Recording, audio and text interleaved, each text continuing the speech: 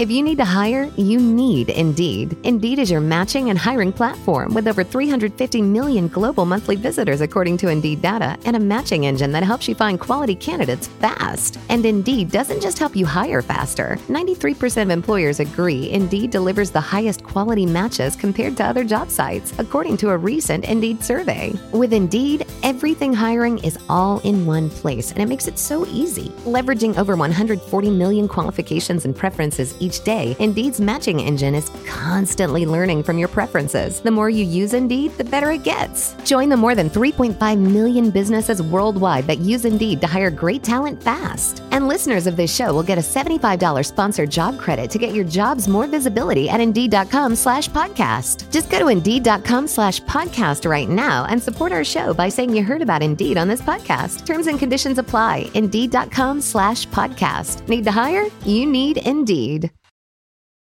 You're listening to the Unsung Podcast, where we talk about albums that we think are unsung classics, and then you guys tell us if we're right or wrong. This is the Unsung Podcast.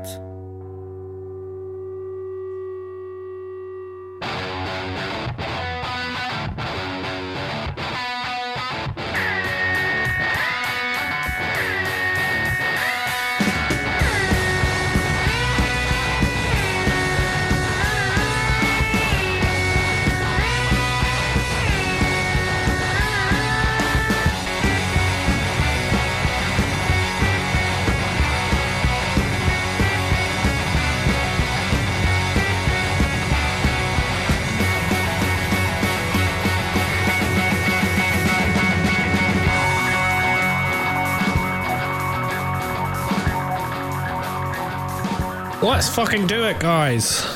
Hi, you're listening to the Unsung Podcast. I'm your host, Mark Fraser, and I'm joined by the two men who will be the last surviving characters in a play about Brexit.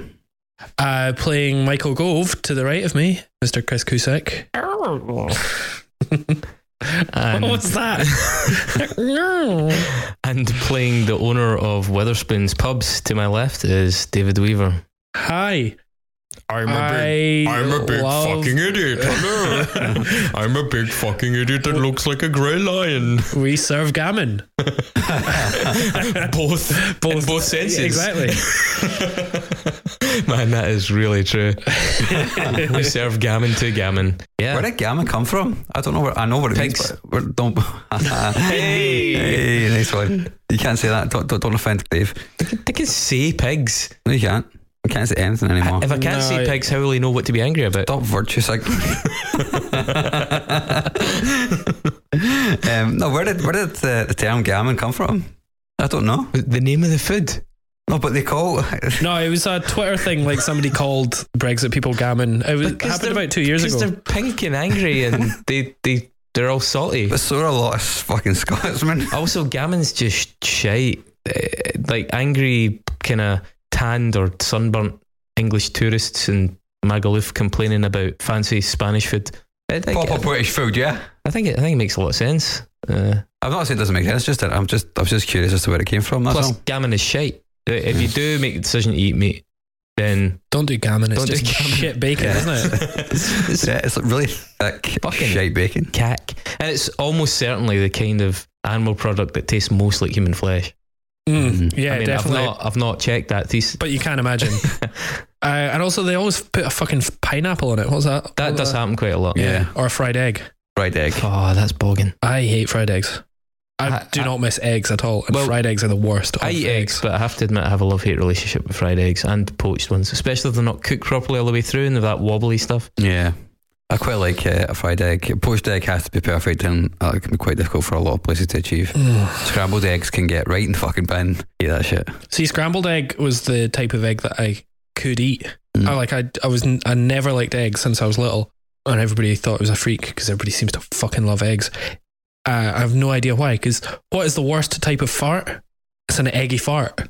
So why would you want to eat something that smells like the worst type of fart? I would say a wet fart's worse than an eggy fart. But you can't to smell. You can't tell if it's wet or not from the smell. Is it worse than a fanny fart?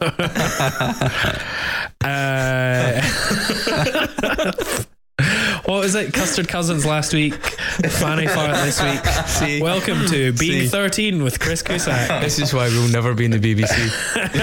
Plus, we know things about music. Yeah. Oh, we fucked it. I entirely fucked it. Plus, we don't talk about the same, 10 bands ad infinitum. Oh, don't be sour, Christopher. You're being sour. You've seen that with a straight face. Yeah, no. Well, anyway, you know what, the egg thing. Eggs. I think fuck off, but scrambled egg was the only one I could eat. Omelets were so fucking good, man. Nah, omelets are Spanish, the Yeah. tortilla española is amazing. Fried French toast. French toast is fucking brilliant. Banging, man. Yeah, absolutely. Dave, you're wrong. No, I like French toast. Pancakes? You don't have them with pancakes, I suppose. They're in them. Well, they should be. Yeah, I mean, I don't mind it as an ingredient, or I didn't used to. Like mayonnaise, I fucking love mayonnaise. Didn't put me off eggs. The consistency of that freaks a lot of people out. Mayonnaise, yeah. Including members of our audience. Yeah, and me. Members in the room. Really, you're not a big mayo fan? Mayo? I hate mayo so much, man. That's weird. I fucking love mayonnaise. I'm intolerant of vegan mayo.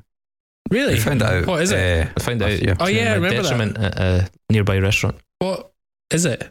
I don't even know. I don't go near any of the variations. It's a lack of gammon. I think the eggs thing, right? The egg thing is really interesting because clearly the problem with eggs is that they're grinding up all these baby male chicks, and that's the horror of it. So they'd developed this process by which they could now X-ray eggs and chromosomally identify what the egg was going to be, male or female. And it's so I'd kind of had this conversation as well, and it was this before or after this transubstantiation conversation? It's sort of concurrent. Most of my conversations are concurrent, is in an ever-growing list of people that no longer accept my calls. But our company. But the eggs thing was interesting because there's this research and this new development where they're like, we can tell what gender. With sex, don't assume. we can say sex. I think in the case of eggs, but that an egg's going to be, and therefore we can destroy it before you're destroying a chick. And that then led to this outrage of but you're destroying unborn baby chicks. I was like, sorry, are you pro-life?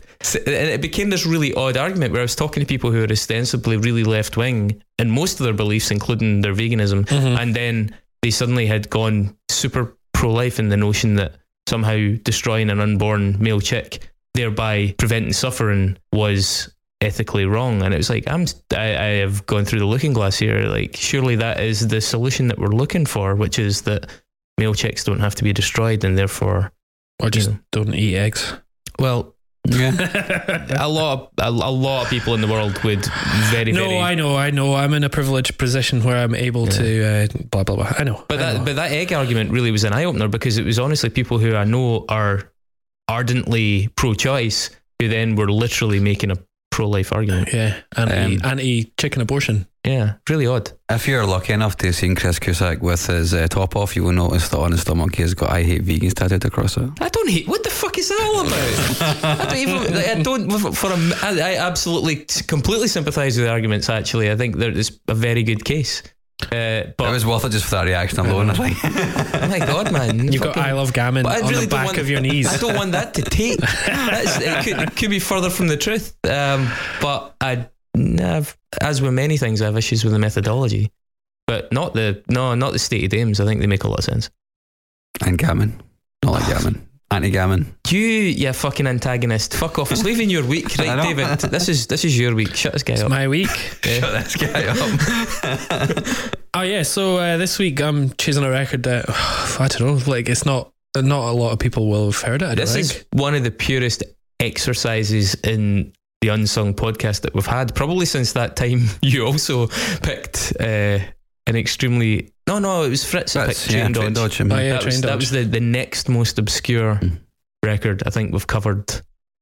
So yeah, for a while anyway. The big reveal. So it's a band called Shels, and you have to type it out, *SHELS, 1L, Shels. And the album is their debut record, Sea of the Dying Dhow.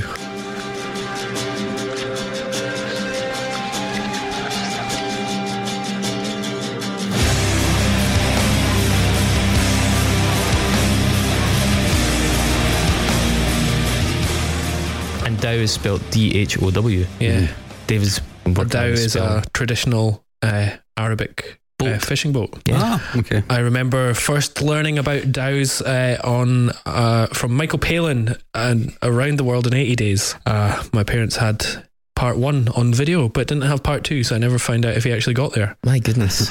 That's cruel and unusual treatment. Yeah, but I think he went from Somalia to the Arabian Peninsula via Dhow. So, as it happens, as you may remember if you listen week upon week, last week we had some real problems with electrical interference. For this week's recording, which is actually happening just shortly after the last one, it's not giving away the secret. We have switched off every appliance in the hope of eliminating said interference, and we are therefore in a technological blackout. So we cannot look up and find out whether Michael Palin actually did make it. So he is now a knight of the realm, so he clearly made it. I'm pretty sure he made it, but I don't know if he made it in the 80 days or... Exactly. So if you can let us know... There you go. This is like one of those competitions where you phone in, it's like, was Abraham Lincoln a famous baseball player? But yeah, Michael Palin, did he make it in 80 days? Just to follow Chris's point on that, you have to let us know, because as soon as we finish recording this episode, we're going to completely fucking forget. So please let us know. That's also true. But yeah, we're in the midst of a technological blackout. Everything is off at the wall, as we'd say, which is also a bit of a training exercise for March the 29th. March the 29th, yeah, when the internet goes out, when the food goes out, when the electricity goes out. When we finally have the Millennium Bug, just, like 19 years later. I can't wait. I'm excited for it. I think it's going to be a really pure time. Yeah, I've been... Do you mean pure in a paleo kind of way? I mean, yeah, we'll be following some really strict diets, I think. Yeah, I've been stockpiling half price packets of Pringles over the festive sales period, so if anybody needs Pringles. You see, there's a guy who had, I seen in the news the other day, there's a guy who had 5,000 packets of pasta. Yeah, but they're all out of date. And then he just started gifting them to random people. Like people would arrive at their house and there was a packet of 2-year-old pasta and they were just like, what is this? And he just like put them out, and he was like really just to the point about it, about, these people need pasta, it's better than it's not a food bank, it's like this is food banking. And we're like, what? And then somebody else, somebody who said that they'd got one at the front door said, and I started to think that maybe it was like a gang thing, and if I took the pasta in, then they'd know that somebody was in that house, but if I left it out, then they'd think it was an empty house, so they might try and break in, or it was some sort of signal to the gangs. Hey Tony, don't make me leave the linguine on your doorstep on this Tuesday, okay? You're allowed to do that accent, aren't you? Yeah, I have Italian family and Italian flatmate who's the most bizarre and hilarious stereotype you'll ever encounter anyway, and called Luigi. He is called Luigi. So Shell's album is one of the most purest exercises in us snatching something from some level of obscurity. I mean, the band have got 10,000 plus followers on Facebook, I think, but they've got that's reasonably low level. Hundreds of thousands of listens on some of our tracks on Spotify. Yeah, it was like 5,000 a week or something like that. So it's not bad, but they haven't released anything for 8 years. This was their first album released in 2007. Their first EP by the band, which was Wings for Their Smiles. Yeah, all one word. It came out in 2004. Right.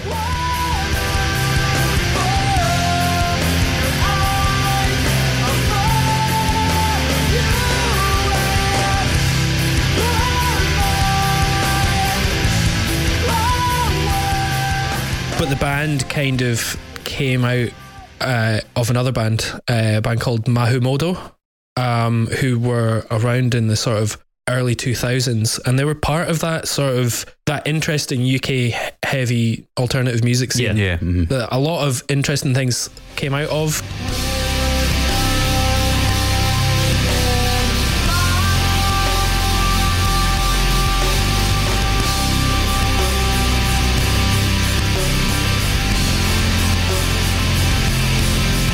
And some stuff totally faded away, and then some stuff and they were evolved and became huge. And there were a couple of labels at the time. Labels like Lockjaw and stuff doing some... Lockjaw, Undergroove. Just regenerated. Undergroove who these guys are associated with to some extent. Lockjaw are still going. They've just they've just hired a bunch of new people and are like sort of rebooting almost. So Mehdi Safa, is that right? Mehdi Safa, yeah. Came from Mahumodo and Tom Harriman. He's American, and they're classed as relocated, a British American rock band. Yeah, I think he moved over to Britain for a few years in Mahumodo, and then moved back to the States, sort of mid 2000s, kind of mid Shels, and I think they recorded their second record like from both sides of the Atlantic and stuff like that. And in a nutshell, excuse me, Mahumodo had an EP called Shels, didn't they? Yeah. They also, in I think 2002, they started a record label called Shels Music. Which is so he ended up releasing most of their stuff through that. The first record was also through Undergroove, but the Shels Music has actually got some really, really interesting stuff on it. I think, as I mentioned back in the Willhaven episode, Black Sheep Wall and Admiral Angry, two records that I mentioned, who are just unbelievably, sort of heavy, doomy, sludgy stuff.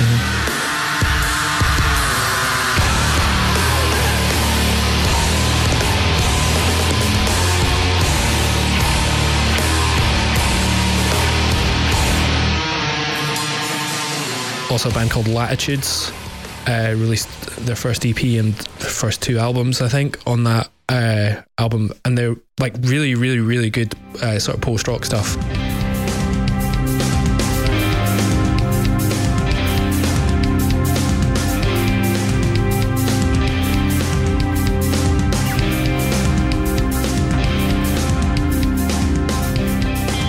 And there's actually a whole load of stuff from this sort of scene that I don't know, I kind of got into and have considered about bringing to the podcast.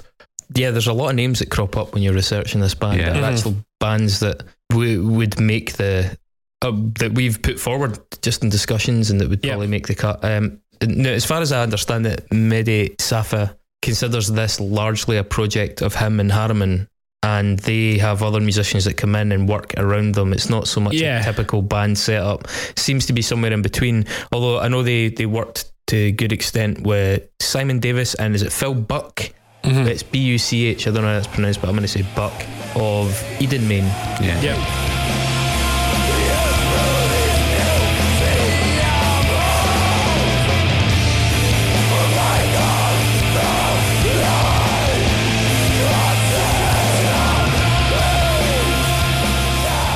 Eden Maine were another pretty highly regarded, albeit only moderately active, British kind of incredible band though. What would you describe them as? They were like post-metal as well, but post-hardcore. They kind of had a Scramsy sort of vibe to them as well. Yeah, like that sort of like early screamo vibe. Aye.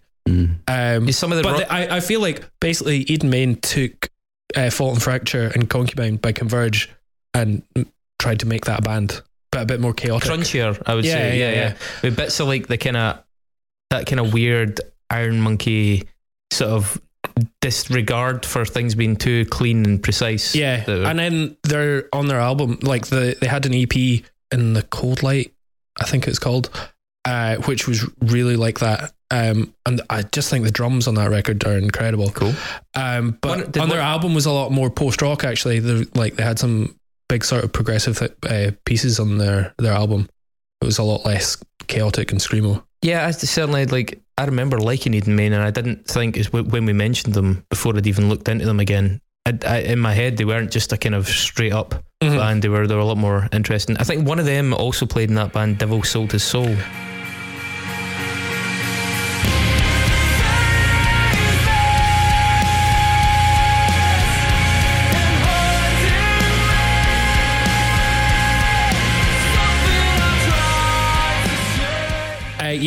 Mahumodo basically split into two and became Shels and Devil Sold His Soul. So I think at least two members went down that route. Can I just say there's a live video by Devil Sold His Soul. It's a studio session somewhere of the song An Ocean of Lights. Yeah. And it has the worst beard and I've seen some bad beards, man. And I'm sorry, the guy that's a singer in that band, you're not by any means a bad singer, and the band's fine, but oh my fucking goodness. I hope one day you look back on that with the shame it deserves. It is absolutely humming. Humming. That was a real takeaway lesson. Well, it's good that you learned something. Yeah. That first Devil Sold His Soul record was also another one I was thinking about bringing here, because I think not released on Visible Noise the same time as the first Lost Prophets record. Possibly. No, it was way later. It was 2007, I think. Was it? Yeah, it came out about the same time as this, because I remember both albums coming out and they were both former Mahumodo, and I'd never heard of Mahumodo before. And that Devil Sold His Soul is a really fucking tight record. It is post-rock, but it's kind of like put through a like metalcore dynamic. You know, I'm kind of glad you didn't bring it, because I think I did listen to a fair bit of it, actually. I listened to a lot of the stuff of the bands that kind of were tangential to these guys, and I think Devil Sold His Soul could be really good, and then they lapse into these sort of schmaltzy, emo-y sung passages that are so of that time, that are really alienating. Like they don't just go through with the heavy bits. Like An Ocean of Lights is a great song, actually, for most of it. And then there's this bit that you're like, oh, it's so dated and whiny. And there's a couple of, and their second record, like I think their second track has like a really sort of upbeat emo-y bit in it. And it kind of worked at the time, but I don't think it's aged particularly well. Yeah. It's kind of naive. So just before we go too far ahead, the first EP, that Wings for Their Smiles, 2004, it's totally fine. Have you guys heard much of it? And then they kind of re-released it. Yeah, they remixed it. It's got like a bunch of ambient tracks, and then there's like I think it's like 3 proper, what you could maybe call proper songs. It's kind of like metallic post-rock, more so than anything. Then there was the album, but then after the album they put out the second EP, I think pronounced Laurentian's Atoll, in 2007, and that has 3 of the remastered tracks from that original. It has one kind of longer, it says it's like a full-length version of the song Water from the album. Yeah, but it's actually shorter. Yeah, which is weird. What is that about? Yeah, I couldn't figure that one out. And then 4 new songs, one of which, by the way, is actually, I think, right up there with some of their best, a song called City of the Swan.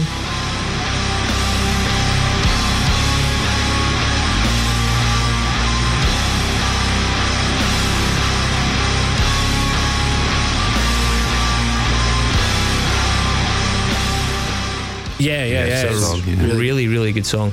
But it's odd. Did you also pick up on the fact that they have a song called Atoll in every single release they've ever put out? Yeah. Yeah, it's weird that. There's something about like their entire sort of aesthetic and everything that they go is sort of kind of dreamscapey or dreamy, or it's like to do with deserts or desert islands or something like that. And like obviously an atoll is like a little beachy island. So are we going for what an atoll actually is? It's a ring-shaped coral reef. Do you want to know an atoll fact?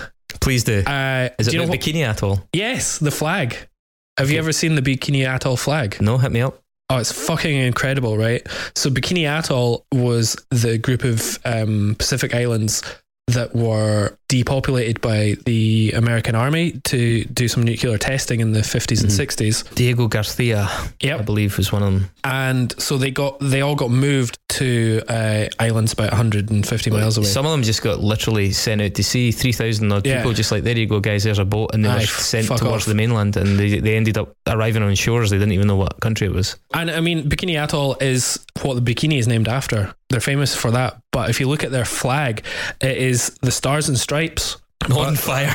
No, pretty much. But the stars, it's got the same number of stars as islands that they have. Then they've got, I think it's something like, they've got like 3 black stars up on their top right, and then 2 black stars down on the bottom right. Yeah. And that's to do with like the original islands are the ones up at the top, and the 2 islands at the bottom are the ones that they're far away, so it signifies the distance. And then there's like another number of stars to do with the islands that have been destroyed by the nuclear testing. And then also it's got a big fucking quote right in the middle of one of the white stripes that's like, I can't remember what it is. We should be able to Google this, but we're living in a dungeon for this one. But you should check it out. It's a really, really interesting flag. And Bikini Atoll, I mean, like they've just changed their flag to fucking hell, America, fuck you. It should it's amazing. It should really be an upside down Stars and Stripes shaped like a polygon to illustrate mutation due to radiation. Yeah, exactly. with a giant 10,000 times hotter than the sun star in the middle of the blue bit, and then the red lines running like blood. Yeah, that would be pretty good. And then on fire. Well, maybe we can update it. Maybe you can send your Photoshop skills to them. Say, hey guys, it's been 30 years since you changed your flag. Stop pussyfooting about here. Yeah, come on. So yeah, good fact, good. But anyway, deviation. yeah. Don't get that. You wouldn't get that in a BBC music podcast.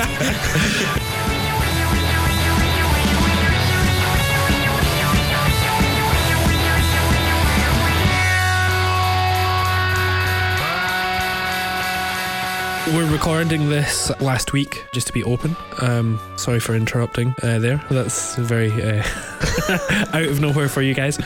But we don't know what's happening with Brexit, and we still seem to have Theresa May's government.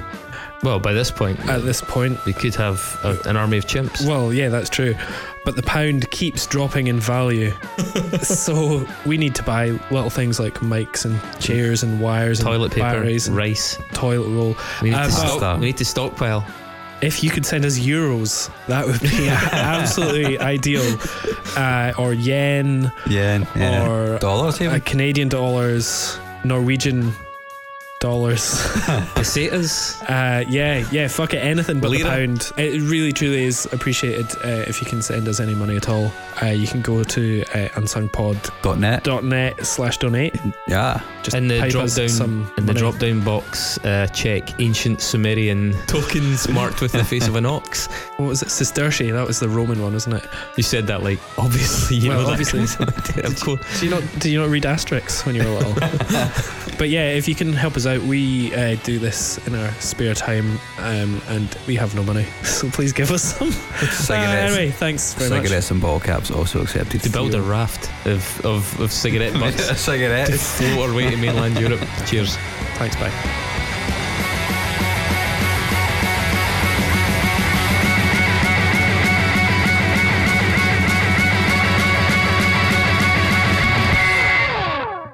So, but yeah, I think obviously Mehdi's like the sort of the leader of the band, and there's something about the whole, the artwork that they do, his lyrics, it's all very sort of dreamlike and sort of, I don't know, I'm trying to think of the word, but pretentious. Well, yeah, quite pretentious, but sort of transient, and I think that almost goes with the territory for some of this music. But it's fucking post rock. What do you expect? Well, this is kind of what we had to touch on, right? So, in terms of what we're dealing with here, I don't think this is post rock. I think this is post metal. Right. I would say it's probably half and half. And I would love to dig into that a wee bit, because I think I'd love to. That's probably a distinction that maybe we take it for granted how many people will even know what we're talking about here. Yeah. But so for me, when I listen to this, obviously there's a lot of prog in it. I hear hints of some of what Cave-In did, especially for example when they use acoustic guitars.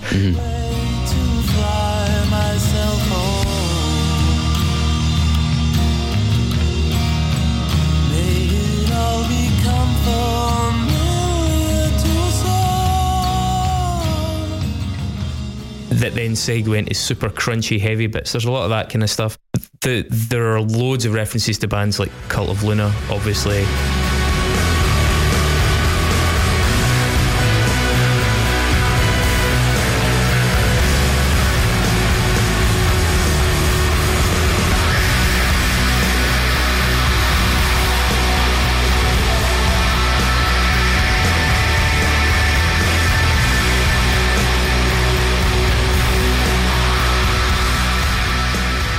Even in moments, attempts to kind of tap into the super nastiness of stuff like Charger.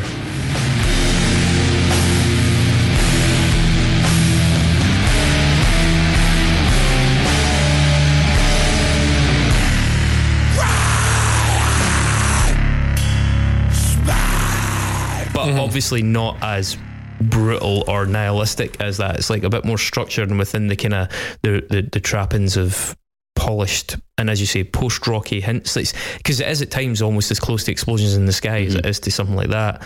From the description you gave us before it, and from just reading a bit about them before I'd really dug into their back catalogue, I expected something a lot lighter than this was. It does get... Well, I think part of what I like about it is the fact that it covers such a wide variety of sounds. You know, it does go from really light to really heavy. Yeah, I mean, I have to say, like, for me, one of the big weaknesses of this band for me is the excessive use of acoustic guitars.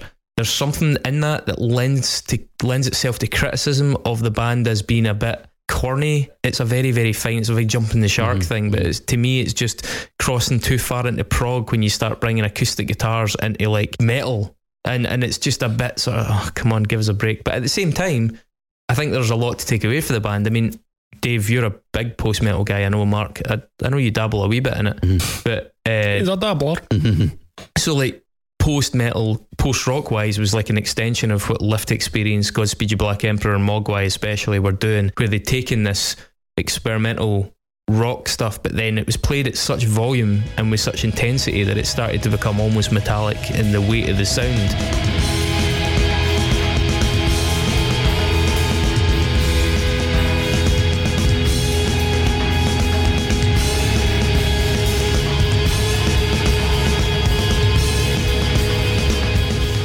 And then that married with a lot of much more traditional metal influences. As I understand it, the 96 album Through Silver and Blood by Neurosis is considered by some as like the original the post-metal.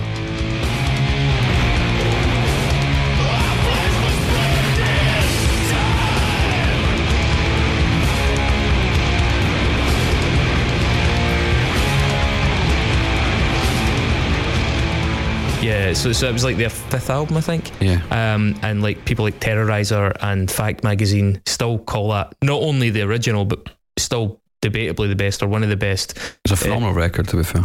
Yeah, and post-metal also, when we're trying to like come to some agreement on what it means, I think there tends to be an agreement that it rejects some metal tropes, like even just the style of dress. It seemed to have a lot more in common. We spoke about it in Botch and Converge. People not wearing all black with long hair and pointed guitars. There was something a bit less tropey about it. Yeah, certainly one of the first bands that, you know, started off as a post-metal band and sort of defined post-metal were ISIS, and they were contemporaries of, you know, Botch and Converge.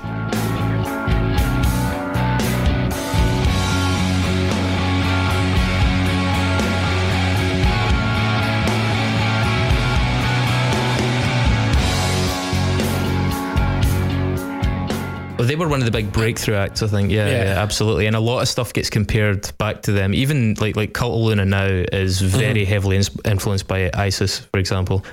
We do have to, in the modern world, differentiate between ISIS, the band, and ISIS, the dog in Downton Abbey. Exactly. Yes, exactly. Big problem.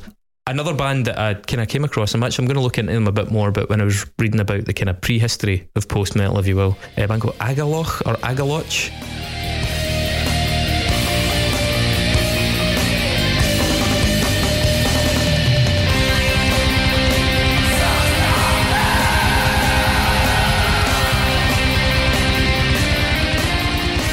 I don't know how they pronounce it, because they're not Scottish. Always get mentioned. So I never really got into them, but Agallloch, and they're a band from Portland in Oregon, and they're seen as one of the first bands to, especially as regards post-metal, to go towards the black metal-y or the more extreme side of post-metal, because there was stuff that was just very loud post-rock, but then these kind of Scandinavian symphonic sort of saturated influences started to appear, especially like things like the high-pitched screaming vocals sunk down into the mix. That became a feature for a lot of people. Also, by the way, I don't know, Agaloch used a deer skull on one of their albums, and I wanted to ask, can you as a vegan buy an album that's had a deer skull played on it? Is that any different from buying Jelly Babies that I've got? That's a good point. Or gelatin. So every time I stream that on Spotify, I'm breaking vegan. Because that has a non-vegan product in it. Well, it depends if it was sourced ethically or not. I mean, if it was found in the forest. So we're agreeing that finally that carrion is vegan. It is for me. I always eat every corpse I find. So, that's how you keep the countryside tidy. You're going to get so fat after Brexit. You're the only guy over here putting on weight. But looking at some of the bands that are like highlights of the scene, I mean, Godflesh, their second album, Pure,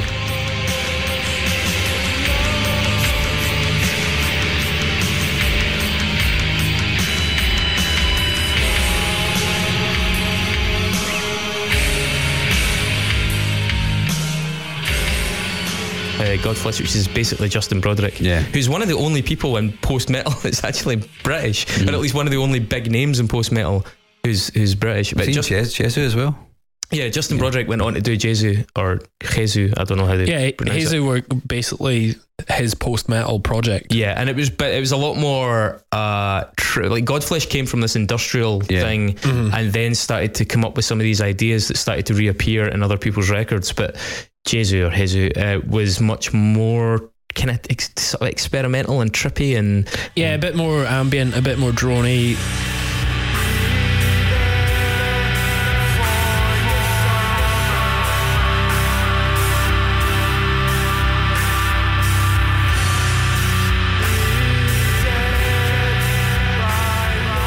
Also a bit more sort of poppy as well. At points he took like really sort of naive melodies and put them into this really sort of atmospheric place. Some Jesus is really, really good. Yeah, it's an interesting listen. It's quite challenging. And there's a lot in this actually, and I could actually see us doing like a special on this at one point alone. But there's a few records that I will definitely bring forward to the table. There's loads. I mean, just going through some of the names, like Neurosis' third album, Souls at Zero, is a great example of a band starting to move in an interesting direction, and it's an excellent album. You've got bands like The Ocean, you've got bands like Earth.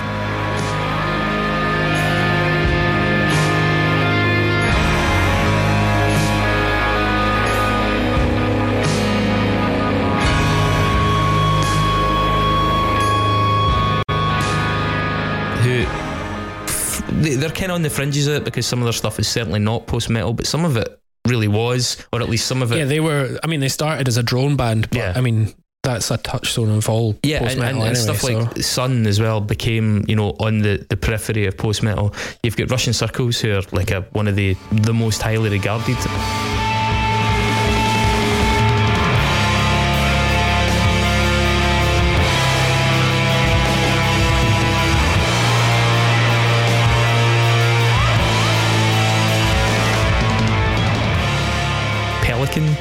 Or another name that come up a lot, albeit I've seen Pelican and I don't massively rate Pelican, I'll be honest with you. Although Australasia's very early Pelican has some amazing riffs.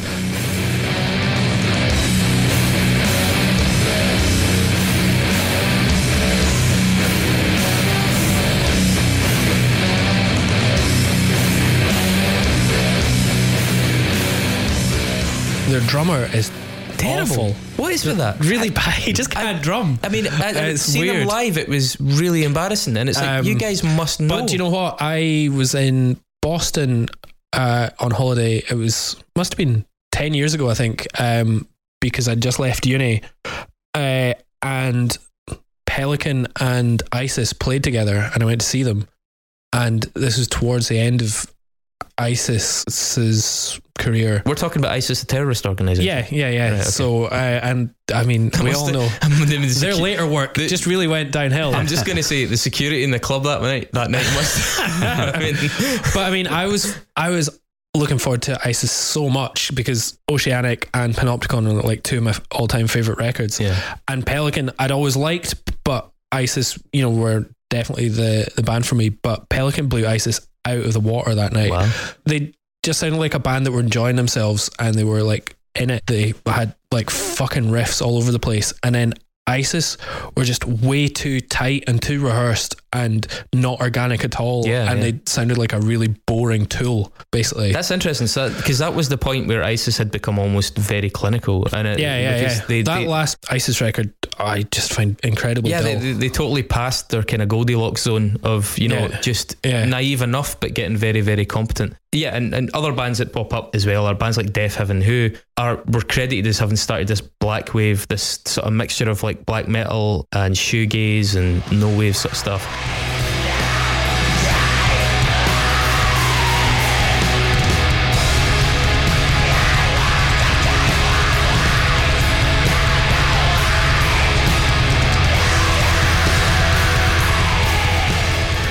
Albeit David and Mark know my opinions on Death Heaven, and they're not nearly as positive as most other people's. They are incorrect. And a band that I think probably deserve a bit more attention are Wolves in the Throne Room.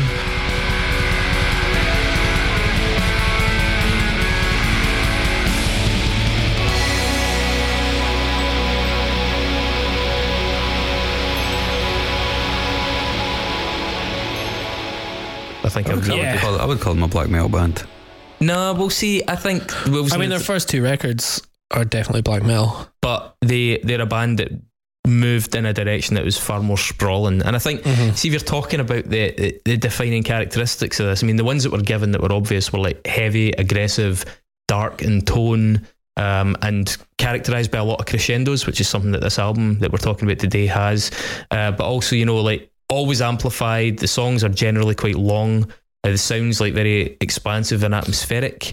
They incorporate elements of doom quite often. There's also a lot of math moments incorporated into post-metal, including like unusual timings, very, very large sections, sometimes entire tracks that are in minimalism and ambient experimentation. There's electronica involved, including some of the bands we've mentioned, where they start to bring in synths and stuff. Isis did a lot of that. Then it builds upon not just the post-rock and post-hardcore kind of frameworks. It incorporates all these other elements of, like I said, like the electronics, the ambient, the doom, other ingredients. It's quite a rich vein of music. And there's another band that I'd highly recommend anybody check out is a French band called Year of No Light.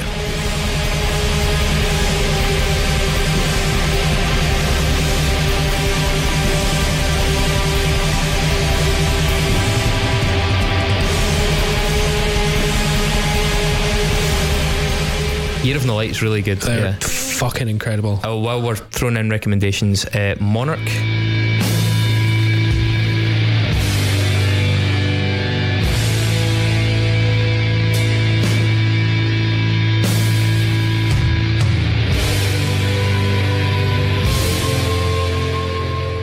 And Amun-Ra, I think. Yeah.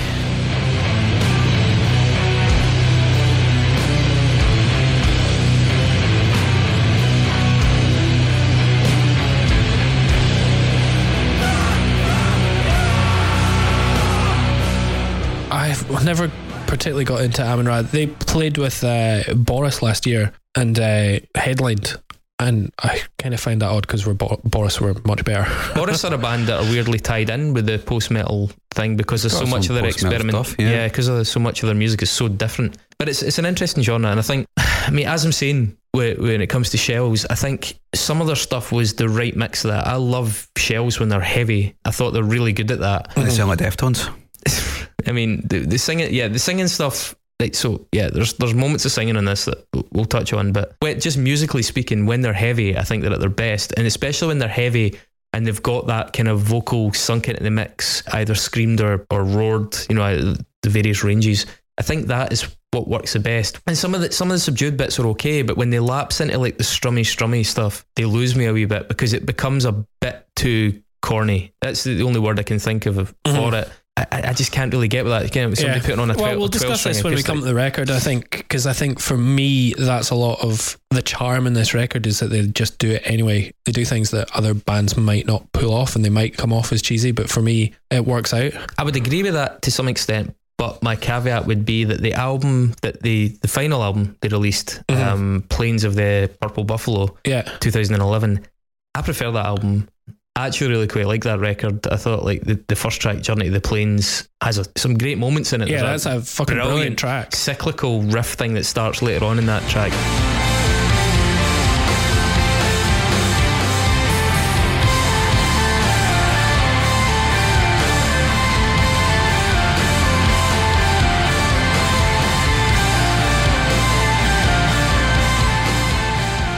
The third track, the title track, has this weird Morricone thing with trumpets.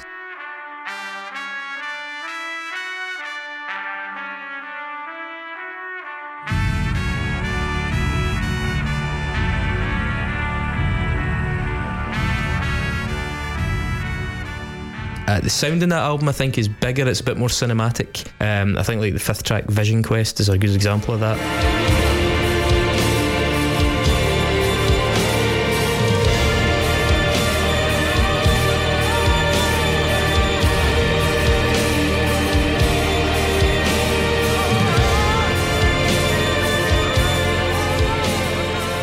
And it's also quite upbeat. It has like that kind of posi metal feel to it, which is a bit reminiscent of Explosions in the Sky, who I'm not a big fan of by any means, but it was well tempered by there's a track on that, the eighth one, called was it Crown of Eagle Feathers, which is the kind of most black metal of almost anything they've done, that song, and that for me is the best song the band have released.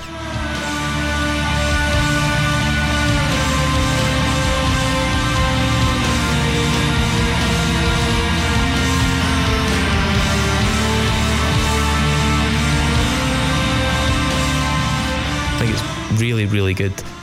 Really dark, and brings together a lot of these elements and kind of eschews some of the cheesier moments that they have in this album.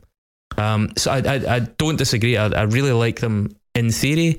I'm just not sure about the ratios on the album that you've picked. Yeah.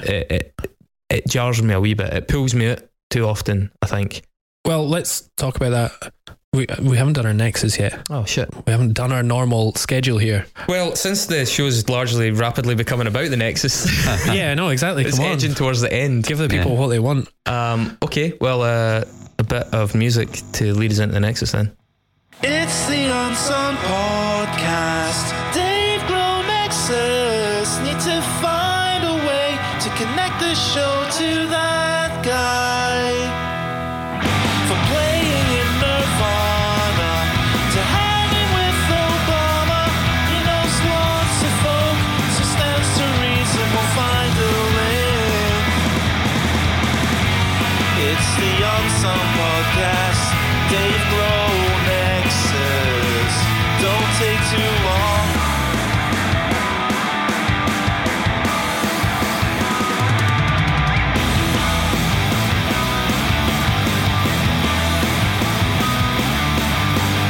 All right, you guys ready?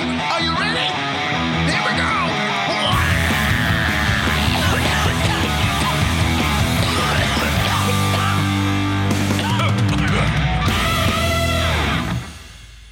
And I went first last week, so one of you guys can take the lead. I mean, I'll take the lead and do a simple. It's fairly simple, but Mine is not simple. So as mentioned, they've Shels released their first record on Shels Music, but also with help from Undergroove Records. You bastard. Oh, you bastard. See, we've all done the same one, have we? This is going to be interesting. There's a lot of Undergroove lines. Records released Raging Speedhorn.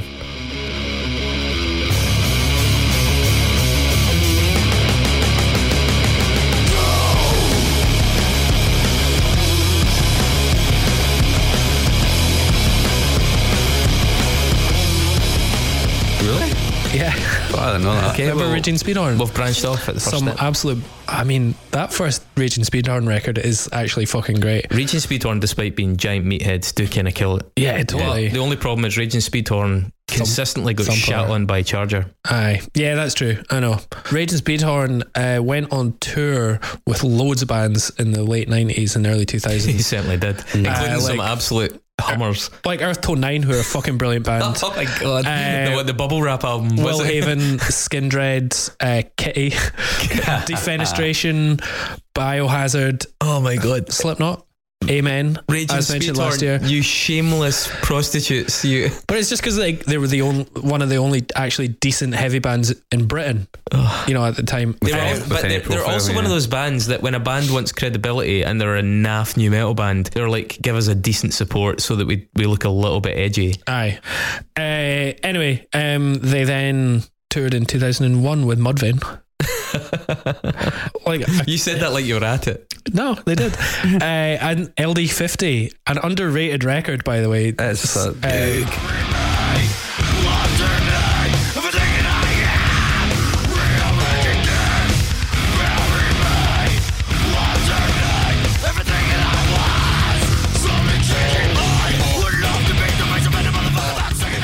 Dig was the classic club anthem. But there's a couple of fucking great tracks on that. Nothing to Gain is an absolute belter.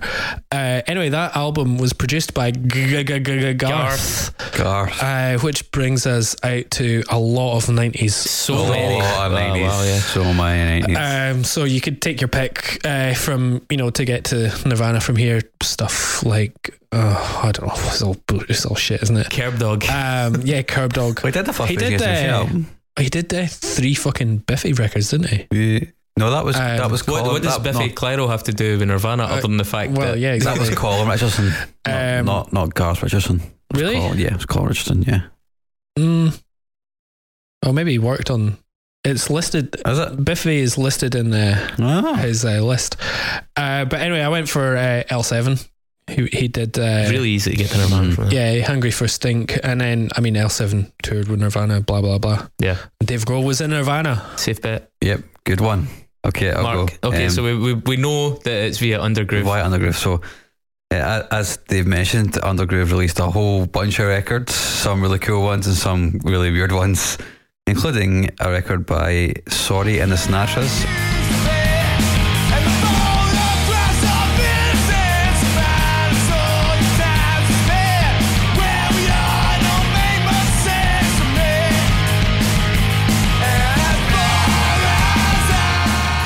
A band formed by Scott Sorry, who was former member of Amen and the Wild Hearts. He's also a really good friend of a friend of mine, and he is unfortunately battling with a brain tumour right now. But he really did a GoFundMe, and he raised a lot of money and did a lot of beneficials, and the outlook is pretty good. So, a lot of positivity there. That's good. I would appreciate you warning me so that I don't giggle immediately before you give us drop a bomb like that. Sorry. Sorry, yeah, Scott. Sorry. As a member of Amen, he was also in the same band as Casey Chaos, of course. Yeah. Did we not talk about Casey Chaos last week? Yeah, We two did, episodes in a row. I.e. an hour ago. And Casey Chaos appears on the truly, truly awful third Vanilla Ice album called Fuck off, really? That's amazing. called Hard to Swallow, which is a new metal record. I forgot he did a new metal record. Produced by Ross Robinson, no less. The name as well, Holy Hard to Swallow. Jesus. That's perfect.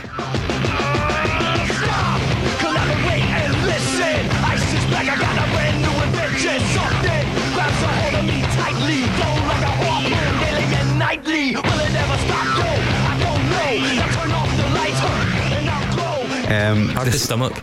It's hard. Yeah. It's an album which also features Sonny Mayo, who's a Johnny May guitarist. Yeah, was he not in with the likes of Machine Head, Godsmack? maybe? No, he was in Godsmack. It's weird. We were talking about Mayo earlier. Yeah. Hey, eggs. How do we feel about the consistency of Sonny Mayo? Oh well, you're going to find out how consistent his career's been. So he's been in Godsmack, Snot, Ted PE, Godsmack, and Ugly Kid Joe. Playing drums on that record is also Shannon Larkin, who is one of the founding members of Godsmack and has also been in Ugly Kid Joe, Amen and Snot. So the whole thing that's a comes full circle. nasty family. And the record Motel California by Ugly Kid Joe features Lemmy on some guest vocals, and Lemmy was in Pro What with Dave Grohl. Of course. All right. Mine's Vanilla Ice. Did either of you guys take note of how many stages you went through? Yeah, I've got it written down. There's a few. Mine's 12. Okay, let's go. Mine's 5. So Shels released their first album in partnership with Undergroove Records, who you both have mentioned. Undergroove Records released albums by Take a Worm for a Walk Week.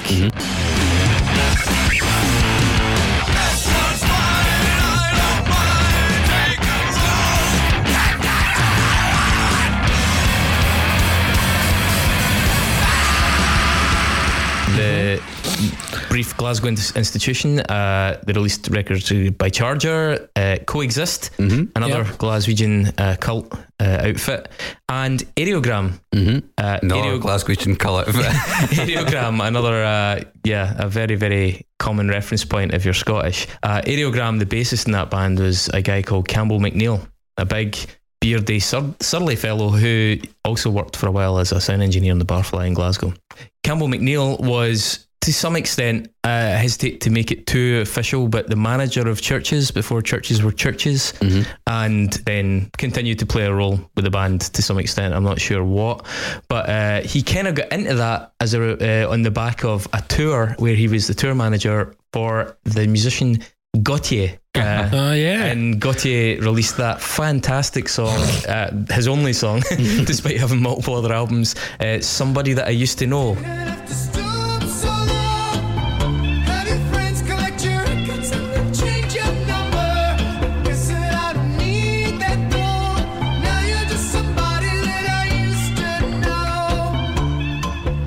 The tune that sounds a bit like a slightly more anemic version of Sting. Yeah.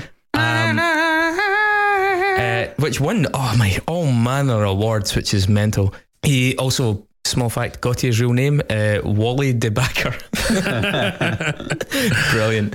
Wally de Backer played as Gauthier on Saturday Night Live in 2012. Also on that show as a guest was Josh Brolin. Josh Brolin, other than acting in the film No Country for Old Men, Dobia, which could have been a link to Obama and Goonies. Avengers as Thanos, all of them, but the Goonies, as Dave says. Oh. The soundtrack to the Goonies, the theme tune was The Goonies Are Good Enough.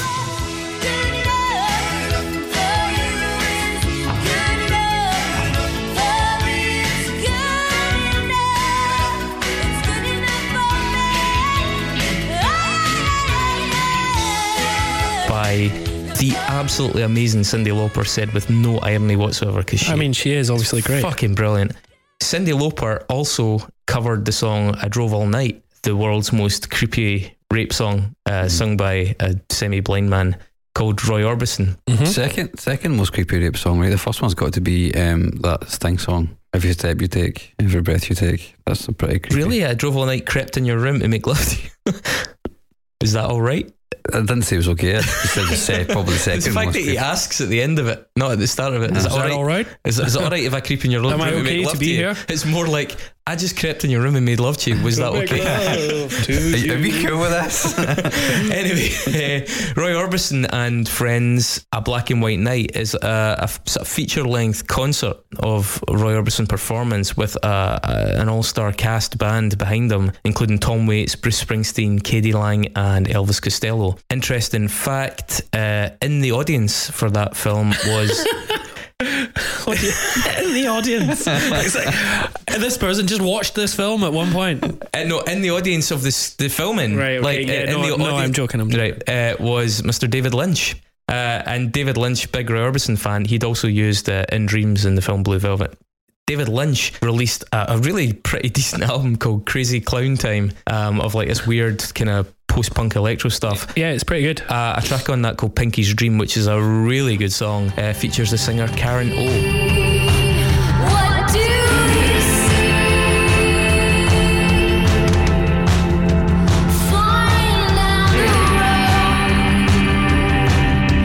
Pinky Town. And in 2018, Karen O, as part of her band the Yeah Yeah Yeahs, appeared alongside Dave Grohl at a thing called the Swing Left Midterm Democratic Fundraiser in the States to try and help get more Democratic candidates elected. Grohl, by the way, was playing drums for Beck on Devil's Haircut. Great. Bunch of lefties there. Lefties, yeah. Well, there you go. Told you. Hey, gammon involved. Told you that was a banger. That was long. Mm-hmm. Thanks. Some good jumps though. That was good. Enjoyed that. Okay, let's get back to it. All right, you guys ready? Are you ready? Here we go.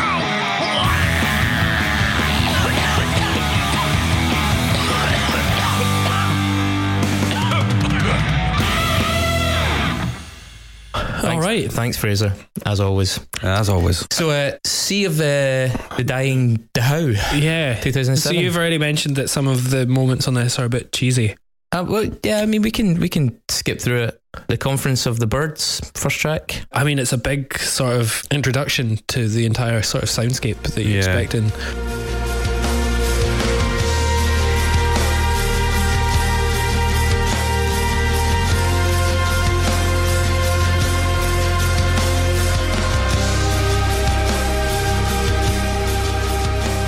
I mean, at the same time, I mentioned the band Latitudes, which came out, and that's like a far more simple sort of two guitars, bass, drums, post-metal, post-rock, 10-minute duration, but it doesn't have... I mean, this band is like... I mean, I've seen live videos of Shels playing. There was 7 of them at one point. Yeah. Well, that's the whole point. There's a lot more happening than on your sort of generic, your Russian circles, your ISIS even. Mm-hmm. Well, they've got a trumpet player for starters. Yeah, exactly. So Conference of the Birds, it builds up. I think that 6-minute introduction of the trumpet really, it's quite euphoric. It's quite something.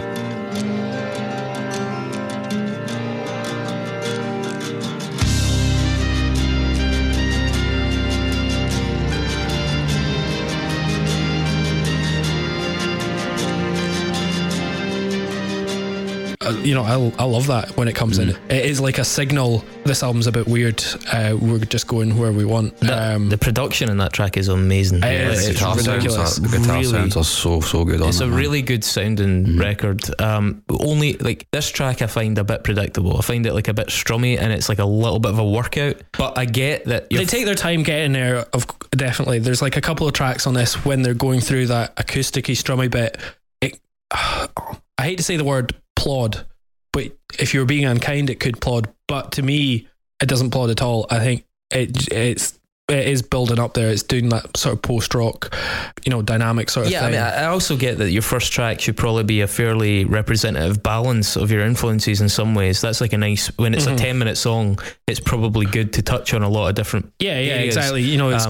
It's got a lot of the sort of acoustic instruments in there, but then, as mentioned, that guitar sound, the big open overdriven stuff. Oh yeah, but just sounds incredible. But again, when they let rip, I think they're really good at it. Yeah, and then at the end of this record, the end of this song, you've got those scream vocals in the background. Yeah, which is them at their strongest, I think. And yeah.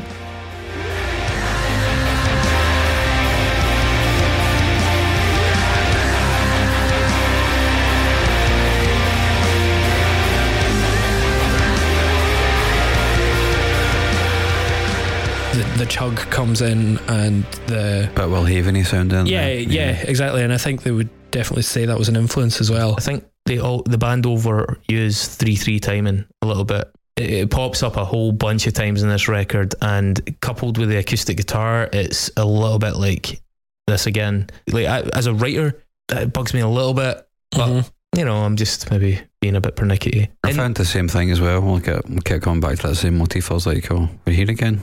Indian One, the second track, does that as well, does the 3/3 thing. It's got that really kind of post-rock crescendo.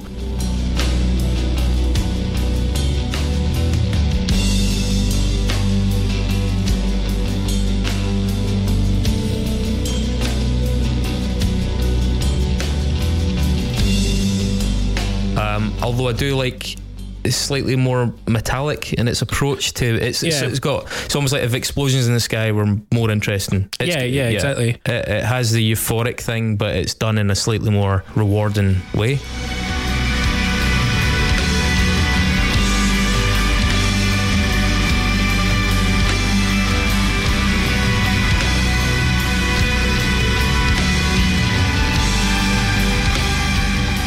Is it White Umbrella? There's just an intro. It's like an ambient piece, number 3, before it goes into the White Umbrella. Yeah, White Umbrella part 1, and then White Umbrella, and then it just kicks off. That's the heaviest tune, right? Absolute chug. Mm-hmm. Yeah.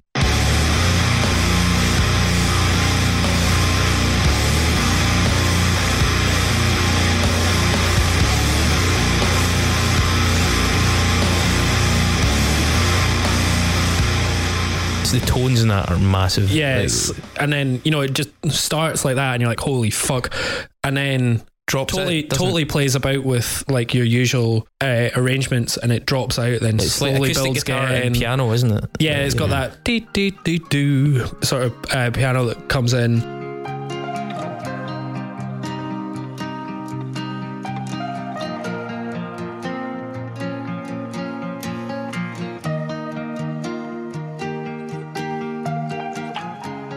A bunch of really nice like counter melodies going on. And there's like some really nice chord progressions happening. I think it's just really, really warm, and by the time the last crescendo builds up, there's just such a lot of nice sounds, and what is better in music than lots of nice sounds? I mean, that is the reductio ad absurdum of post rock, though, is just like a growing mesh of nice sounds.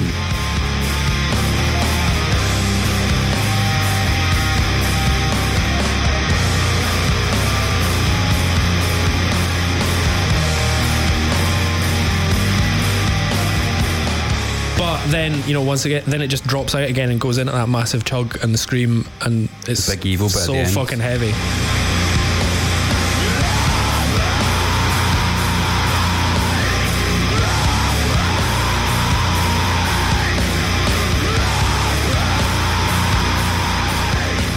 They really especially not at the end songs on this record. Like, the ends of pretty much all the songs are pretty impressive, I think. I think this is a point though where we may diverge, because track 5, Water, is very much a song. It's like a song.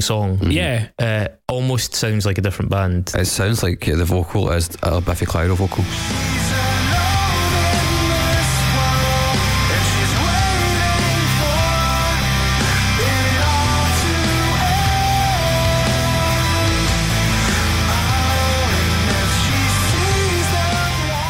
It's very British. This is one thing you've spoken about this in the past, about how you hear vocal lines and melody lines, or even just melody sort of themes that are much more distinctly British than they are American. Yeah, totally. And this sounds like a British melodic vocal. It sounds like fucking Your Three Colours Red or something like that. It's like a post-grungy type. It reminded me of some of the Your Codename Is Milo choices, like music, like in terms of the direction of the vocal line, and maybe to some extent like Hell Is For Heroes or something like that as well. I don't like this song. I think I see what it's trying to do. I don't think it needs to be in this album. I think it's a bit corny. I don't know. I feel like it's like a deliberate sort of naive counterpoint to the rest of the record that I think works really well in the middle. It's definitely it's like variation. Here is a big fucking chorus, major keys in there, and it's like, I don't know, I just think it stretches what this album is. But this is, so here's what I say. I agree, when you put something into an album that's distinct and expands the scope of that album, such as at the end of the Bronx album, that track that's a bit more at the drive-in, that's one thing. Vocals are such a big ingredient, right? And they engage your brain in such a way, and they define what you're listening to in such a way. If you have an album that is a vocal, not led, but this track is definitely vocal led, then you relate to it in a different way than you relate to music if it's non-vocally led. Not just because vocal isn't just an instrument, it's got other aspects that activate areas in our brain and pull us out of the music in a way. I don't think it's not like throwing in a harmonica or throwing in a cello. For me, throwing in a vocal completely upsets the balance of what you're doing. And if your vocal's in the background and your vocal is an instrument, such as in like black metal or such as in a lot of doom, where the vocal is really just an atmospheric tool, that's one thing. But if you then completely change the nature, and you only do it once or twice, I think it is, because there's a track later on that has quite a lot of vocal in it, it just to me sounds inconsistent. It doesn't add to it in the same way as like another instrument like a piano or a glockenspiel or something would do. I think vocals are a separate thing entirely, and they change the nature of what you're doing. And for me, it just doesn't fit with the rest of what they're trying to do. I think I would have liked the rest of the album more if that hadn't been on it.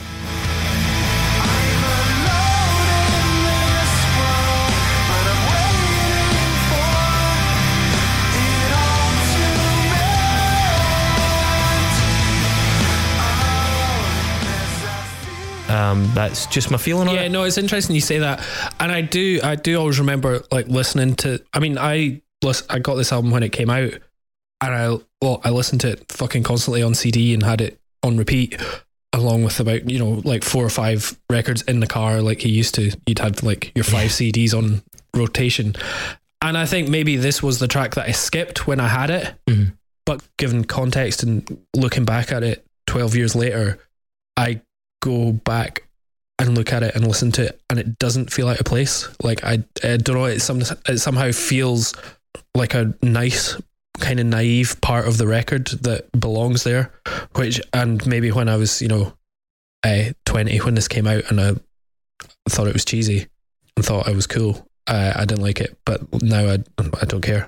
The cynical part of me says that I suspect that perhaps they wanted something on here that could in some way be akin to a single. I think they wanted something that could be like a flagship, something that had a relatability, and accessible. I think this is you said earlier that it's maybe kind of Deftones-y. Yeah, I mean that big riff at the start, like the kind of open kind of, it could be like it's definitely one of the more ballady Deftones, like but Be Quiet and Drive. It's way too long though. It's way too long for that, and it was never going to be a single, and that's why I don't think they were aiming it as a single. The song's 5 minutes long though. It's the shortest song on the record. Well, the full version is 6.5. So we find it.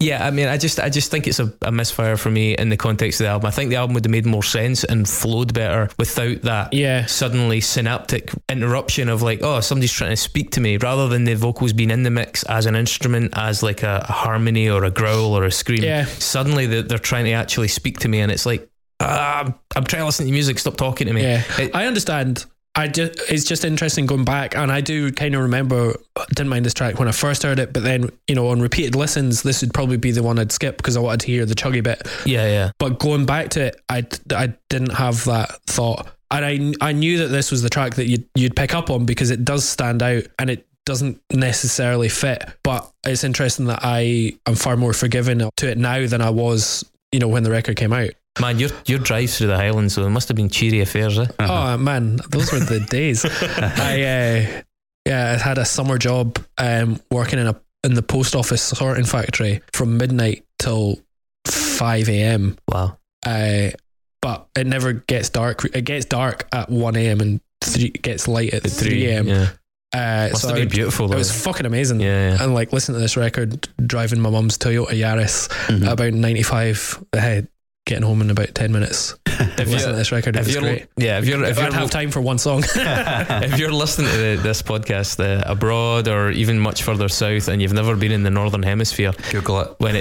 When it doesn't ever really quite get that dark. And yeah, particularly like in Inverness and the Highlands. The scenery is just amazing. Yeah. And yeah, basically in June, the sun skims the horizon at about 1 a.m. and then pops back up. But it is, it's a good time. Dramatic landscape with an interesting light. Whereas this time of year, the sun pops out of the horizon for about 4 minutes at 2 p.m. and that's it. That's why we're all so unwell. Yeah. But by contrast, I think, see the sixth track, the one immediately after this, the title track, Sea of the Dying Dhow. Yeah.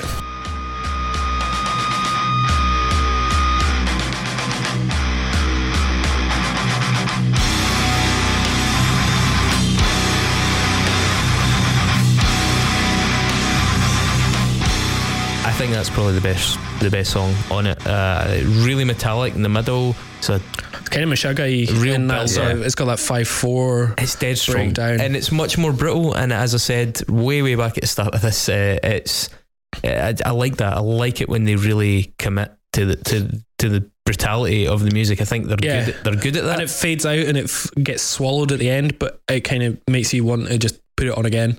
And then we've got the obligatory Atoll, which, as I said, is on every single one of the which is just like a sort of little 40-second track. It's so short that I actually forgot to write a note for it. Yeah, that's fine. Sorry, I feel like a lot of this is kind of ambient-y sort of mixtures anyway. Yeah. And the Kill Intent is can I just actually, the Kill Intent's interesting because it marks a really odd end to the album, because the album sort of starts to go off this like weird acoustic prog. Yeah, for the next like 2 or 3 tracks. 3 tracks. Like it actually, I kept expecting one of these tracks to burst back into volume, and for like 3 songs, it's like, no, we're not going to do that for a while. Yeah. And okay, I get that they're trying to buck the trend of maybe earlier on, but I actually think as a result, these are kind of some of the weaker songs on it.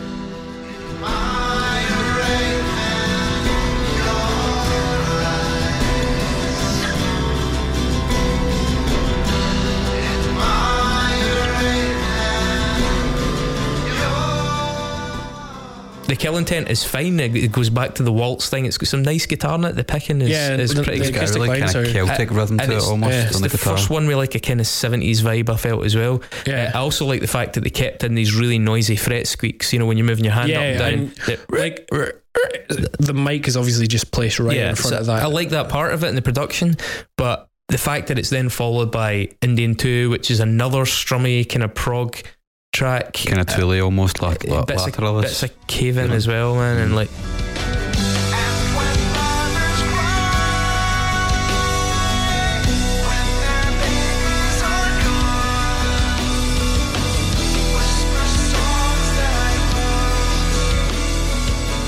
and then the 10th one again is Return to Gulu. Is anybody? Yeah, that's another big slow lad.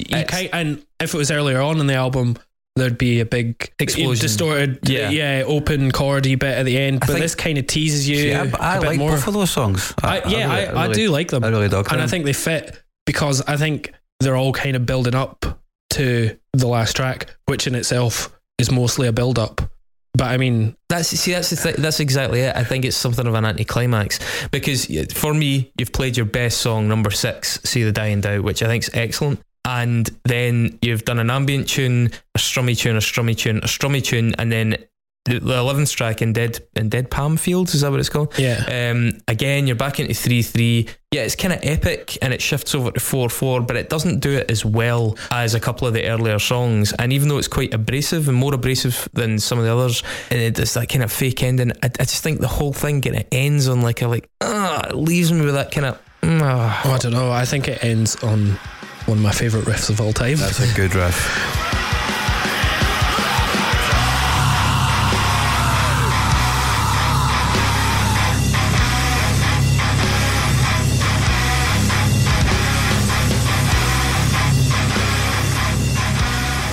It sort of collects everything that you've got from the album so far. It takes like some of the motifs that you've had, and you've got your acoustics coming at the 4, then it comes back to the big 4/4 rhythm.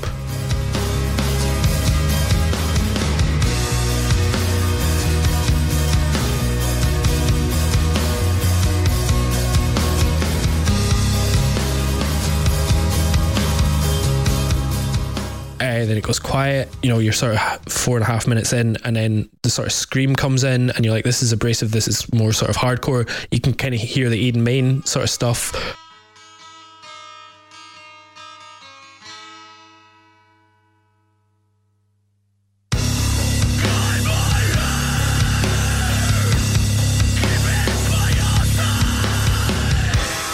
And the drums feel sort of urgent and come in, and the sort of scrapey guitar, but then you've just got this massive sort of post-metal riff.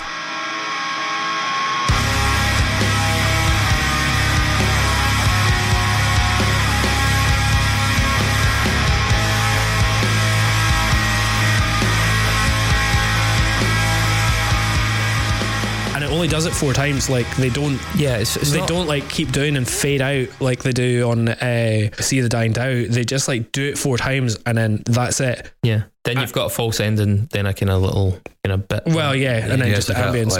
Track at the end. If you can see the Dying Dhow, obviously track 6 out of 11 is basically the pivot for this album, and I think if you put it on that, the album topples in the side in the direction of the first side. I just think it's stronger. I think the riff at 6:48 on track 11 is strong enough. It's like this big fucking column of riff that the album can stand. It's a nugget of solid riff. A bookend. I don't know, man. I don't know. It was interesting going back to this record because I fucking loved this record when it came out, and I don't think there's a lot that sounds like it, and I don't think it sounds like a lot of things. I think it sounds like. I mean, to be fair to it, there's a lot that's come since because that was 12 years ago now.